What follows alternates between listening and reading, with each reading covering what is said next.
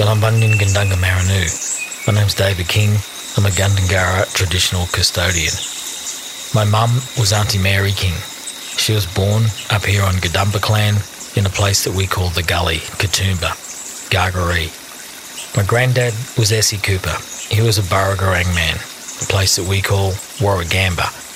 On behalf of my elders, past and present, Baringaling, past, Marinda, present, I'd like to welcome you on behalf of the traditional custodians. In our language, Yadangni, thank you.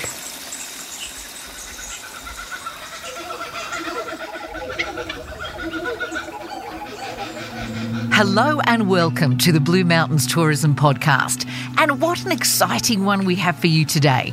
My name is Ronnie Swintek, your host. Today we catch up with renowned author and former journalist Michael Duffy. Michael is best known for his crime novels, with his latest series being based in the Blue Mountains. We chat to Michael about his books and how much of it is true and how much is fiction. There is a definite chill in the air, which means we are well on our way to winter in the mountains. And with that comes our Yule Fest celebration of Christmas in July. And nobody does it better than the original home of Yule Fest in the Blue Mountains, the Hotel Mountain Heritage. Today we catch up with the manager, Roberts Egypts, to get the lowdown on what we can expect. Our first guest today on the podcast is Andrew Russell. Andrew is the resident beverage buyer at the Carrington Cellars and Deli. If you don't know about the Carrington Cellars and Deli, it is a liquor and gourmet providore housed in Katoomba's former power station behind the Carrington Hotel in Katoomba. Welcome to the podcast, Andrew. Thank you very much. Now, I know it's probably you're not actually drinking, but what is your favourite drink at the moment? Alternate varietals are huge, and so all the Italian varietals, a lot of the Central West wineries, Sangiovese, Spanish Tempranillo, Arnase, yeah. So people are getting a little bit more adventurous in their taste. So Marlborough Sauvignon Blanc is sort of on the back burner now as people try to explore sort of new tastes and sensations. That's awesome. It's kind of like gone the way of Chardonnay from the 80s. Sauvignon Blanc is sort of stepping back and making way for Sangiovese. And things like that. Chardonnay's coming back. People remember Chardonnay, and we get people coming in and going, I remember having an old Hunter Oat Chardonnay, so I'd love to try it again. So yeah, interesting. Now, what does a sommelier do, and how did you get into that line of work? Let's start with that. How did you become a sommelier? Oh, look, drinking a lot always helps. Maybe I should join up this occupation. Yeah, there's a few potential clients out there as well, for sure.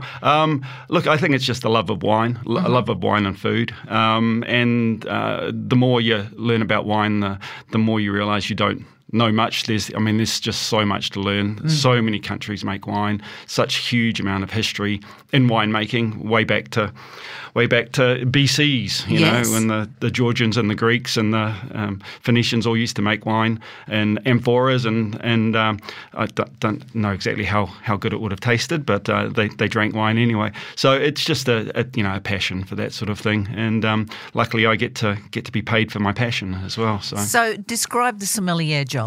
Oh, look, it's not so much a sommelier job. Sommeliers tend to be working in restaurants, and they create wine lists and then help patrons and people dining with wine and food matches. I tend to be the buyer of wine for the Carrington. So just lots of trade days down in Sydney, lots of tastings of wine. So when you come in to us, you know that we've tasted the wine and we like the wine, and we can recommend it confidently. You know, so many independent bottle shops and venues have been taken over by big companies and big chains.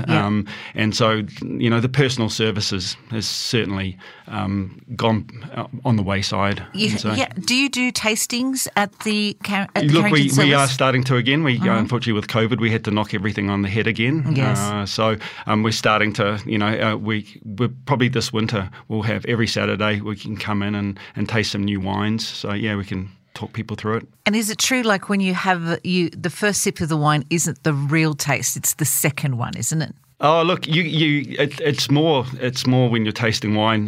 The nose gives you the first hints to start with, and then as you drink a bottle, you find, especially with younger wines, it changes through the entire bottle as you go through it. As especially with reds, they open out quite a lot. Whites, when they warm up a little bit, you get different flavour components coming out of those wines as well. Now, it seems like there's been a bit of a renaissance of craft breweries, distillers, vintners. They're all drink alchemists. And in the Blue Mountains in recent years, this has been happening. Yep. Is it right? Is that right? Or have people been making moonshine in the back shed a lot longer than we've thought? Oh, look, a lot of people have been making, you always knew someone who used to brew their own beer and have it under the house, and every so often you go around for dinner and then there'd be an explosion and glass shattering. Yeah, that's right. But certainly people are getting a lot more serious about it now. Craft beer has just taken off completely. And gin is our number one spirit sales at the moment. You're right. There has been a lot of interest in it lately. Now, it sounds like there's enough beverage stops to sort of make a drinks holiday in itself. Yeah. Lots of people are coming up. Mountain Culture, which are just over the road in the old Civic Video building, are doing great things. They've just opened a second brewery down in Emu Plains. We've got the Katoomba Brewing Company, which is housed at the Carrington Hotel. Karu Gin down at Grossvale. We've got the Blue Mountains Gin Company, which is up here. Yep. And, of course, we've got all the wineries down in Megalong.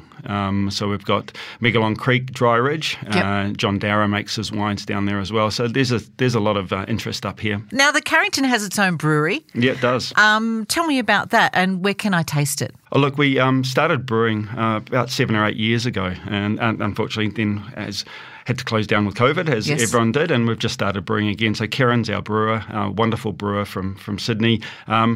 The beers are all on tap in the Old Citibank Bar and Brasserie, and also in the Carrington Hotel. So you can try all our different brews there as well. And we sell the pack beer, so the cans of the beer in the Carrington Cellars and Deli. Oh, awesome! Now, where can we find the Carrington Cellars and Deli? I did mention it before. Yeah. And people have said that you just follow the smokestack. Yeah, is it that chimney. easy? It is indeed. If you can find the chimney in Katoomba, which is the dominates the skyline. It sure does. That's us. We're right underneath it. So just off Park Street. So as you're coming into the Katoomba, the first roundabout you get to, keep going straight ahead, and we're just over the crest of the road.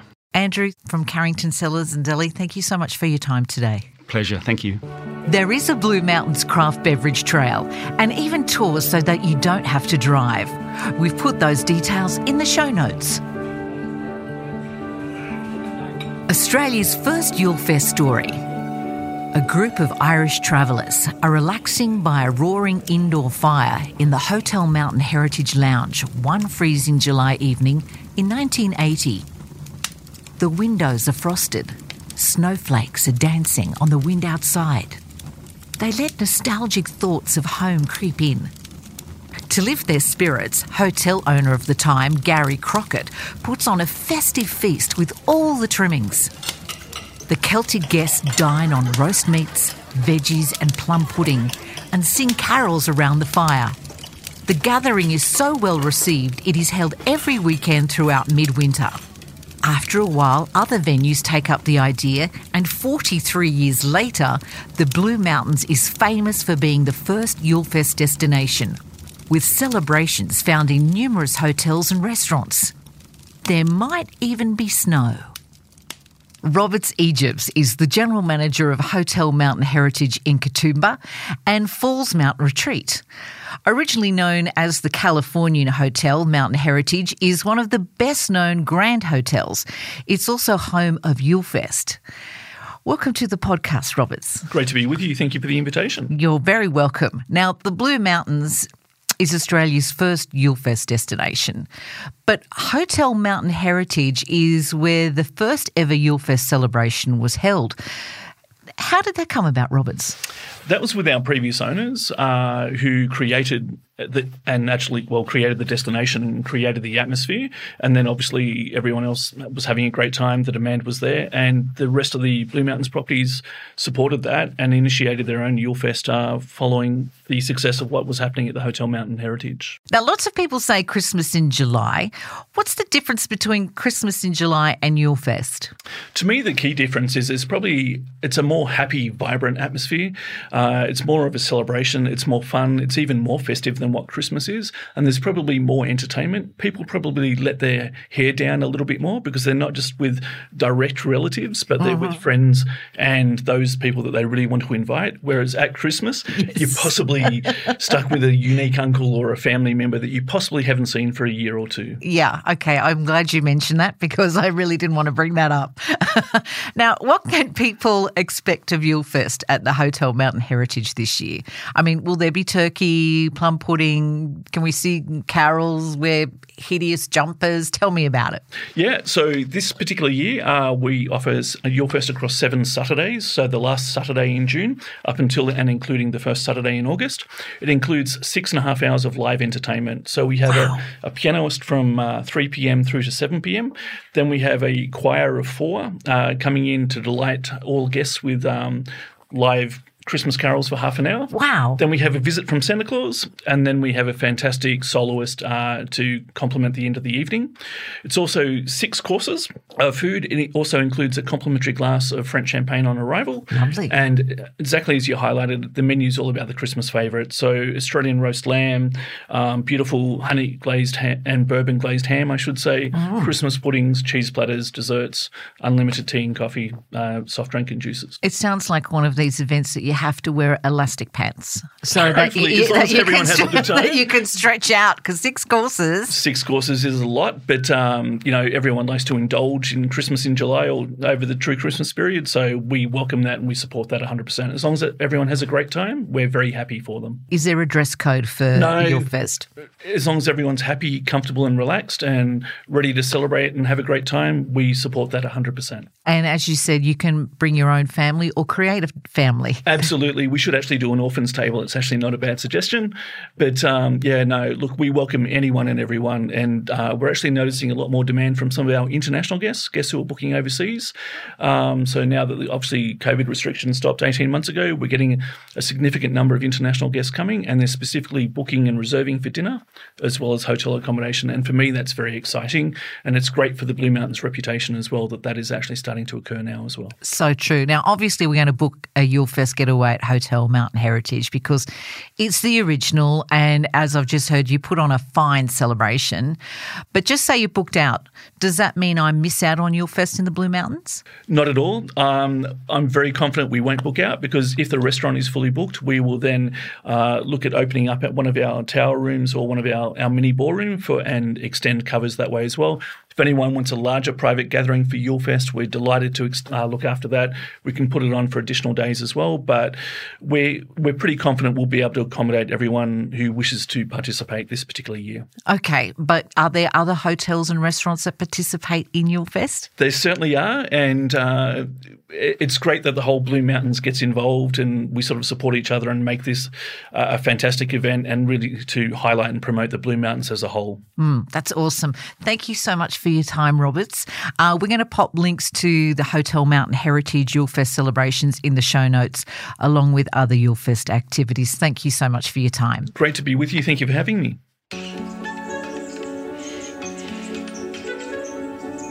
Michael Duffy tells tall tales, but they're true or based on truth. Well, they have the essence of truth. In any case, his novels and online story portal showcase the rich culture and heritage of our Blue Mountains community. Locals might even recognise a few thinly disguised characters in Michael's best-selling Bella Graves series of crime novels. Michael, welcome to the podcast. Thank you for coming. Thanks, it's good to be here. Your book, Tall Stories, is different to the Bella Graves series. Tell us about it. Well, I've been living here for a while, and visitors always ask me, what's the story? What's the background to different things you see, like the Three Sisters or Go at Sleep? And so I did a bit of reading over the years to find that out. And being a writer, I decided to write it down at some point because there are so many great stories here. It's extraordinary. We all know about the natural wonder of the area, but the human element of the last 200 years is extraordinary. Can you give us an example? I think my favourite example, I mean, there are so many out there, like, are the Blue Mountains really blue? Did Govett leap? But the central story's got to be the Three Sisters, doesn't it? Because yes. That's the most popular destination up here. Oh, absolutely. And, of course, the Aboriginal people today talk about the relationship of that rock formation with the Pleiades stars, which is as it should be. But for about 100 years, there's been this weird parallel Aboriginal story that we probably was not created by Aboriginal people, as far as we know. It was created by white people, which goes to a tribe or a group that used to live there, and they were attacked by another tribe. And so a magician of the tribe under attack turned 3 maidens into rocks, basically. Yes. The idea being he would turn them back when the fight was over, but sadly he died, so he never got that chance. God, don't you hate that? When the magician dies. And a bit of bad luck, so there they stand today. But as far as we know, the first trace I've been able to find of this was in a 1917 publication by the New South Wales Department of Education for Children. Really? Yes, and no one's been able to trace it back to an Aboriginal person, which has to make you wonder if every place needs a sort of foundation story to bring it alive, doesn't it? Like the story of Govett Sleep, which is not really true either. And I just wonder if maybe this was a creation, basically, because it keeps getting repeated and repeated to give a bit of meaning to those 3 rocks. It does, doesn't it? Constantly. Yeah, but as far as we know, it goes back to European, tradition of people being turned into rocks, in myth and legend, and we sort of brought it over here. Yeah. So that's a kind of weird story where the story about the story is interesting too. Yeah, fascinating. Now, you were a journalist for many years and you worked in crime for years and years. You translated that into your writing as well, didn't you? I did, yeah, that's right. One of the reasons for that is that crime novels are probably the best-selling novels these days. It seems to be a story that people really want to read. And I also love the idea of doing it locally, because if you go to places like North America or Europe, there's actually a real tradition of series of novels set in particular parts of the landscape. And I love them because they build up a story of the landscape as you read book after book. Donna Leon, for example, has written about Venice, and I thought, if she can do it about Venice, why can't I do it about Katoomba? Now, how long have you been writing about the Blue Mountains and its characters? I wrote a book I edited a book called Crossing the Blue Mountains many years ago, which was a collection of stories, true stories of people who'd crossed. But really the Bella Greaves books, the last 2 years I'd say, I've done 2 and I'm doing another one now. Wow. So let's cut to the chase, Michael. This is a question. Who is Bella Greaves in real life? Well, all I can say is she's an amalgam of lots of journalists that I worked with when I was with the Sydney Morning Herald. But what I wanted to do in her story was to tell the story of the decay of journalism, because, journalism is basically dying because there's no advertising. Yes. And there's lots of older journalists who are now pretty well out of work. Yeah, and social media's taken over, unfortunately, right. And it's people think it's based on truth. And it's not just in journalism. There are lots of older people. So I wanted a heroine who was maybe a bit older than your average detective in crime fiction, and who was going through some of those issues that face older people. Because I thought, a lot of readers go through that too. I thought this is a great chance to explore that as well as the crime. You're a journalist by trade, as mentioned before. You must have come across so many stories, including many you can't tell or have to disguise. Tell me about the process of developing a character. Well, the important thing about a character in fiction is that it has to, I think most writers would agree with this, it has to have some relationship to someone or a group of people that you knew in real life. Some people think that writers of fiction just draw these things out of nowhere, but it's not the way it happens. There needs to be some sort of spark to bring it alive for the writer. Otherwise, there's nothing real about it. So that's one of the reasons I'm not going to give you the names of the people I've actually based my characters on, because I don't want to get sued. I don't want you to get sued.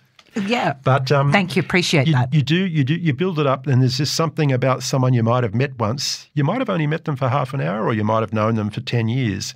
And, you pluck out that element, and that becomes the beginning. But the fictional character you end up with is not really that person. It's a new person, but there has to be some spark that is based in reality. Have you ever based a character on yourself slightly? Never. No, I wouldn't. I'd be far too boring, I think. No. But obviously you drag in all the things you know about life and your observations and even some of your experiences, because, that's what we really know and feel, isn't it? But the other character in the books is a detective called Paul Rule, and he was inspired once again, just the spark of it, not in no way his entire character, by a detective called Gary Jubelin, who actually I've got on the back of the book saying that it's not him, but it was Gary's, just certain aspects of Gary's life, because he was a very high-profile homicide detective, and I knew him. I actually wrote a non-fiction book about him. I just thought, wow, this guy is larger than life. I should write a fictional book about him. When you meet those larger-than-life people in real life, I can imagine that you'd be wanting to put them into it and fictionalise them. Absolutely. And as a journalist, that sometimes happens. You might work for 5 or 10 years and suddenly you stumble upon a story or a case or a real person, and you think, wow, this is the one. This is the one I really would like to know more about and write about. The people that you've met in the Blue Mountains, have you put them into your Bella Graves series? No. I really try to avoid real people, especially the police or the local newspaper. I don't want anyone to suggest that I'm trying to represent them. They're entirely fictional creations.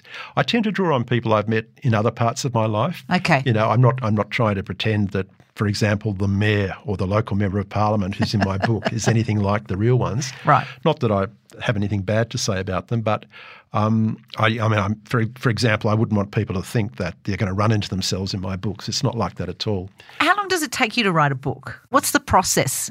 Probably about a year. So I'm a morning person, so I get up and I write, and I find it's really helpful just before I go to bed to think about, to brood on where the book's got to, because your subconscious actually does quite a bit of the work for you. Often if you go to bed thinking about things, when you wake up, the solution might be in your mind, which is really helpful, of course. But you have to be obsessive to be a writer. I mean, it's in many ways, it's very boring. You spend a lot of time by yourself. Yeah. You spend a lot of time thinking about the same thing again and again. I mean, I would do at least half a dozen drafts for everything. It would drive most people crazy. That's the thing, isn't it? It's the rewriting and the rewriting. Do you ever sort of rewrite and going, I'm making this duller, I'll have to go back to the previous ones and start again? Patrick White, who actually as a boy lived over in Mount Wilson and later won the Nobel Prize. He was a novelist who said that novels that are not finished, they're just abandoned. So yeah, you're quite right in a way. You get to the point where you think, okay, it's not getting any better, it's getting worse. I'll go back a stage and we'll leave it at that. What are you working on now? It's the third Bella Greaves book. Oh, yes, you did mention that. Called The Man in Black. So I'm actually off to a meeting with my editor this afternoon, so I'll find out if he thinks it's any good or not. The Man in Black. Ooh, great title. Great title. Michael, thank you so much for your time today. We've put links to where people can buy copies of your books in the show notes, and we have a couple of books to give away today. To win one, just simply email communications@bmtourism.com.au and tell us in 25 words or less your favourite Blue Mountain story. And be sure to include your name, age and contact phone number. We'll put all these details in the show notes also. Thanks again for your time, Michael. Great to talk to you. Thank you very much. I enjoyed it. You have been listening to Visit the Blue Mountains, a podcast produced by Blue Mountains Tourism. This episode was produced by Ellen Hill. Episode editor was David Post. Recorded at KFM Media Studios. Music was composed by Rusty Pedal Music. The Welcome to Country was delivered by David King. And I'm Ronnie Swintek. And thanks for joining us.